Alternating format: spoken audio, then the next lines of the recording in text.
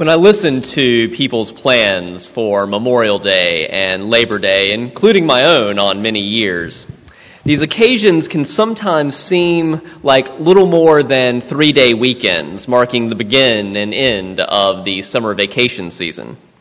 But Labor Day is much more than a federal holiday on which many Americans don't have to labor. At its best, it's about celebrating the working class and protecting the rights of workers. Memorial Day is also much more than a federal holiday. It's meant to honor and remember all who have died while serving in the U.S. Armed Forces.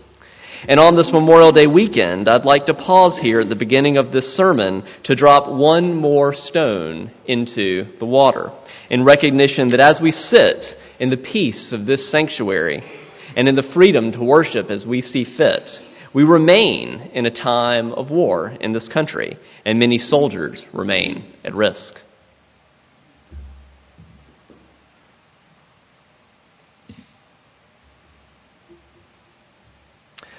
On this Memorial Day weekend, it's also significant to note that this past Thursday, President Obama delivered a long overdue speech on national security.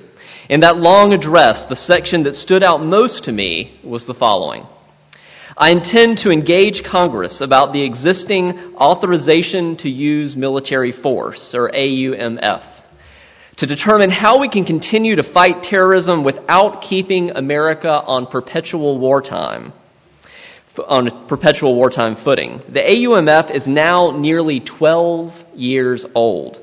The Afghan war is coming to an end. Core al-Qaeda is a shell of its former self.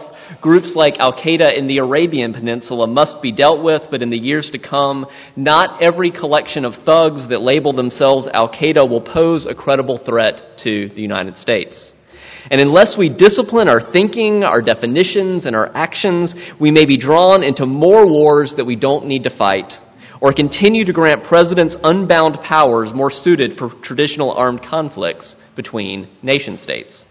So I look forward to engaging Congress and the American people in efforts to refine and ultimately repeal the AUMF's mandate, though hopefully that'll happen quicker than he has closed Guantanamo Bay. Obama continued, I will not sign laws designed to expand this mandate further. Our systematic effort to dismantle terrorist organizations must continue, but this war, like all wars, must end. That's what history advises. It's what our democracy demands. I can only hope, as with many of President Obama's speeches, that his inspiring rhetoric becomes soon backed up with concrete action. And a timely presidential speech on national defense is one way of commemorating Memorial Day and all those who have died in the struggle to ensure domestic tranquility, to provide for the common defense, and to secure the blessings of liberty that are promised in the preamble of our Constitution. But on this Memorial Day weekend, I would also like to invite us to consider how we as a congregation commemorate Memorial Day. To do so, I'd like to share with you the practices of two other Unitarian Universalist congregations.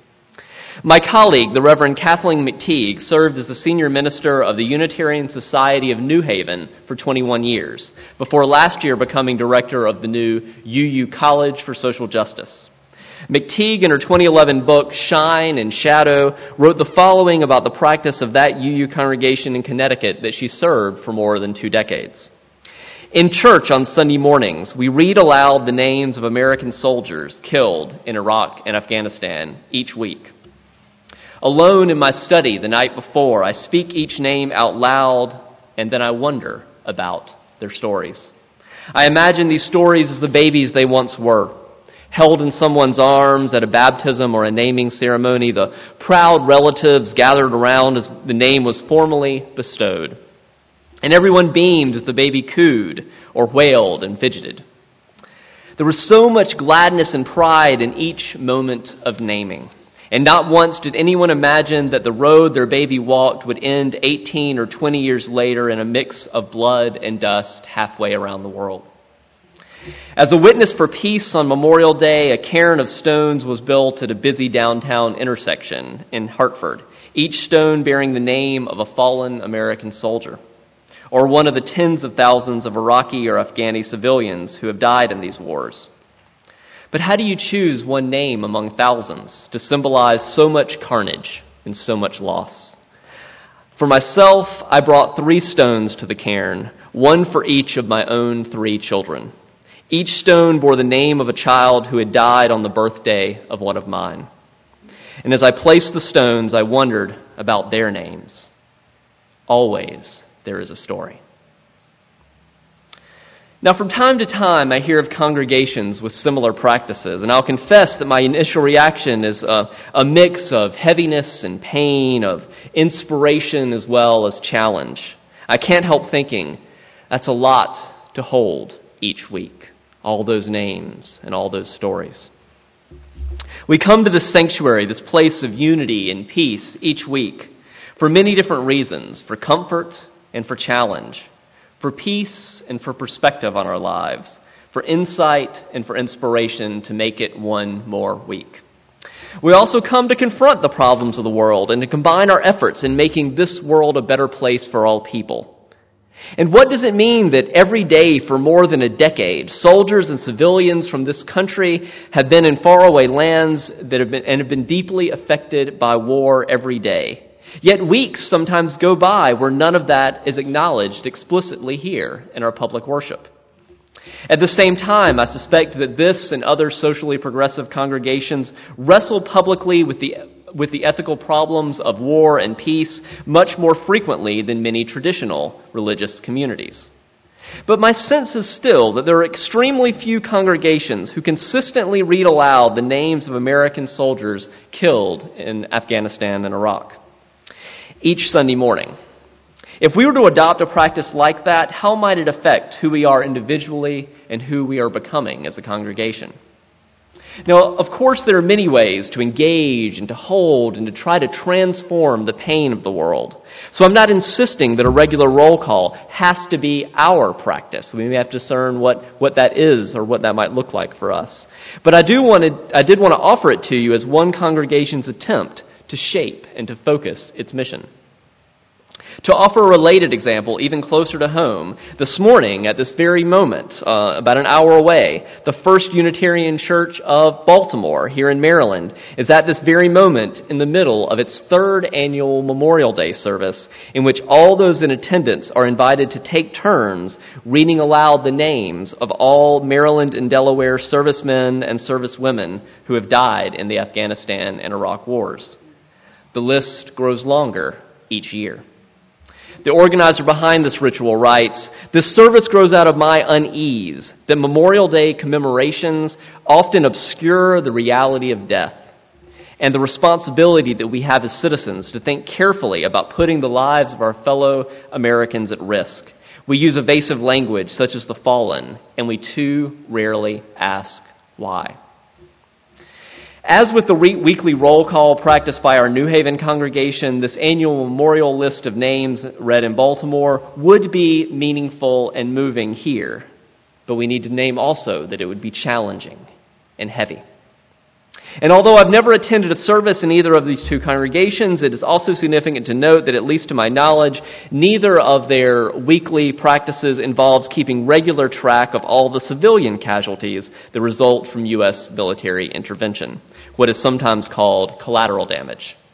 The U.S. policy toward keeping track of enemy and civilian casualties of war was perhaps most succinctly and infamously addressed in 2002 by General Tommy R. Franks, who said curtly to the press, "You know that we don't do body counts." Around that time, a British military spokesman echoed these same sentiments. "We don't do head counts, and we certainly don't publicize them if we do." I want to offer one more quote along these lines. Captain Frank Thorpe of the Navy, who is the Central Command's chief spokesman, has said, "Ultimately, the numbers are not knowable, and besides, that number may not be an indication of anything." Now, from the perspective of Unitarian Universalism, speaking at least for myself, I cannot be satisfied with those responses. Our first principle is the inherent worth and dignity of every person. And in my reading, every person means just that. Every person. Friend and enemy. Soldier and civilian. And that's not to say that there aren't consequences to our actions, but transparency about casualties seems essential to me in raising awareness about the consequences of our nation's actions in a government that is supposed to be of the people and by the people and for the people, and an army that is supported by our tax dollars. As one theologian has said, by becoming a congregation that does body counts, the hope is to become a congregation in which all bodies count. More recently, the U.S. government has been disclosing more statistics about all casualties, but many media sources estimate that their numbers skew low in every case. And although Memorial Day is principally about remembering U.S. soldiers who have died while serving, remembering all casualties at some point, whether on Memorial Day or at another time, seems vitally important. Along these lines, a 2001 study on civilians in war by the International Committee on the Red Cross showed a shift in a stark statistic. In World War I, 9 soldiers were killed for every civilian. 9 soldiers were killed for every civilian. In today's wars, 10 civilians die for every soldier.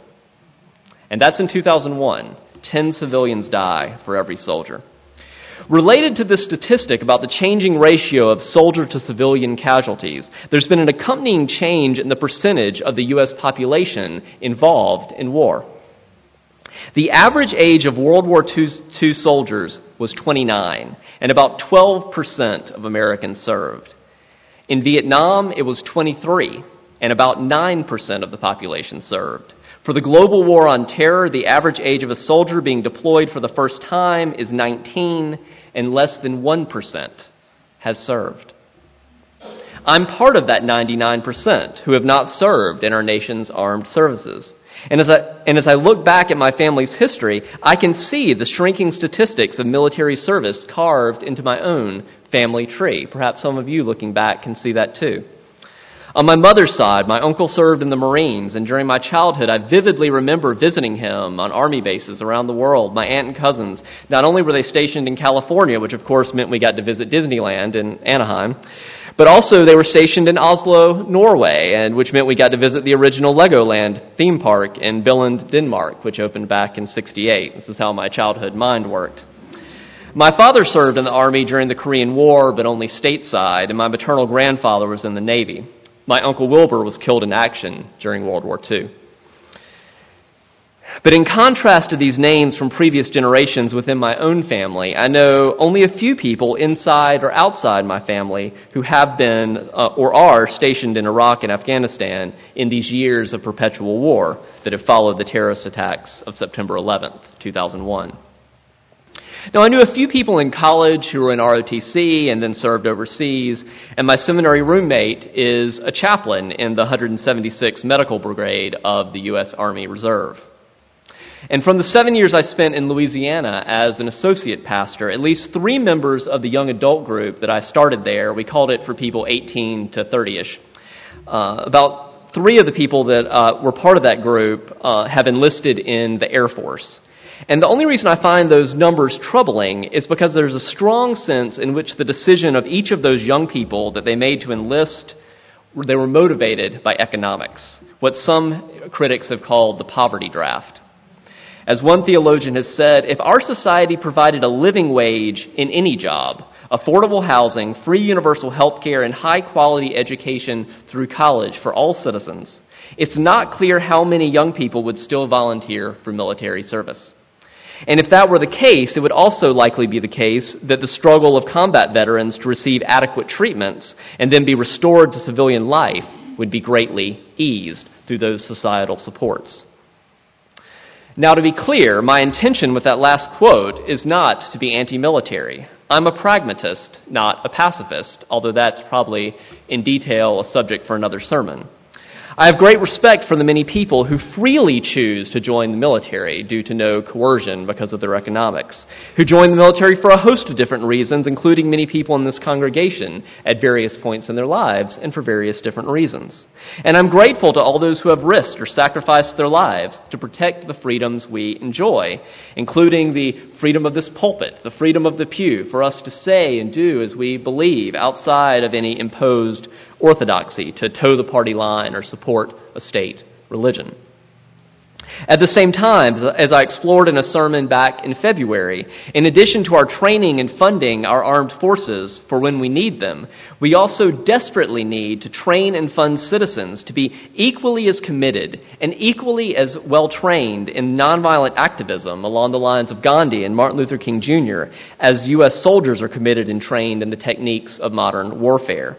We need as a nation to see that risking death and even dying in nonviolent activism and working for the cause of social justice is equally as courageous and equally vital as the willingness to risk death in war. Indeed, there are many times when nonviolent activism could provide an alternative to war and not sow the seeds of future wars, as so many of our wars do. I should also clarify that although I titled this sermon The Right of Conscience and the Crystallization of Conscience, through the sermon writing process I realized I had more to say about Memorial Day than I originally projected. So I suspect another sermon is forthcoming on conscience in military service. But for anyone who came this morning specifically to hear about the advertised topic, let me say briefly that the sermon title, The Right of Conscience, refers to our fifth UU principle, the right of conscience and the use of the democratic process within our congregations and in society at large. The second part of the sermon title, The Crystallization of Conscience, refers to the phrase that the military itself uses for the process by which active duty soldiers come to be conscientious objectors. They are said to undergo, the military says, a crystallization of conscience. Now, I have a long-term interest in the ethics of conscientious objector status, and my interest is only heightened since becoming a Unitarian Universalist. I think it is vitally important for us to publicly wrestle with the tension between our tradition's commitment to individual conscience and to democracy, in contrast to the military's hierarchy and the current demand that CO status can only be granted to those who oppose all wars in any form. In response, a growing number of people are calling for CO status to be expanded to allow for those who are conscientious objectors to particular wars, not just to all wars. And I do plan to preach another sermon soon that explores these dynamics around conscience more fully. In the meantime, if you're interested, I encourage you to explore the website of the Truth Commission on Conscience in War, which launched back in 2010 with a public hearing at the historic Riverside Church in New York City, with the stated goal to honor and protect the freedom of conscience for our nation's service members. I'll link that as a footnote to the sermon. We need to give our soldiers, when necessary, the freedom to follow their conscience in the same way that boy did in the story that Laura told earlier. For now, as the sermon draws to a close, let me leave you with one final thought.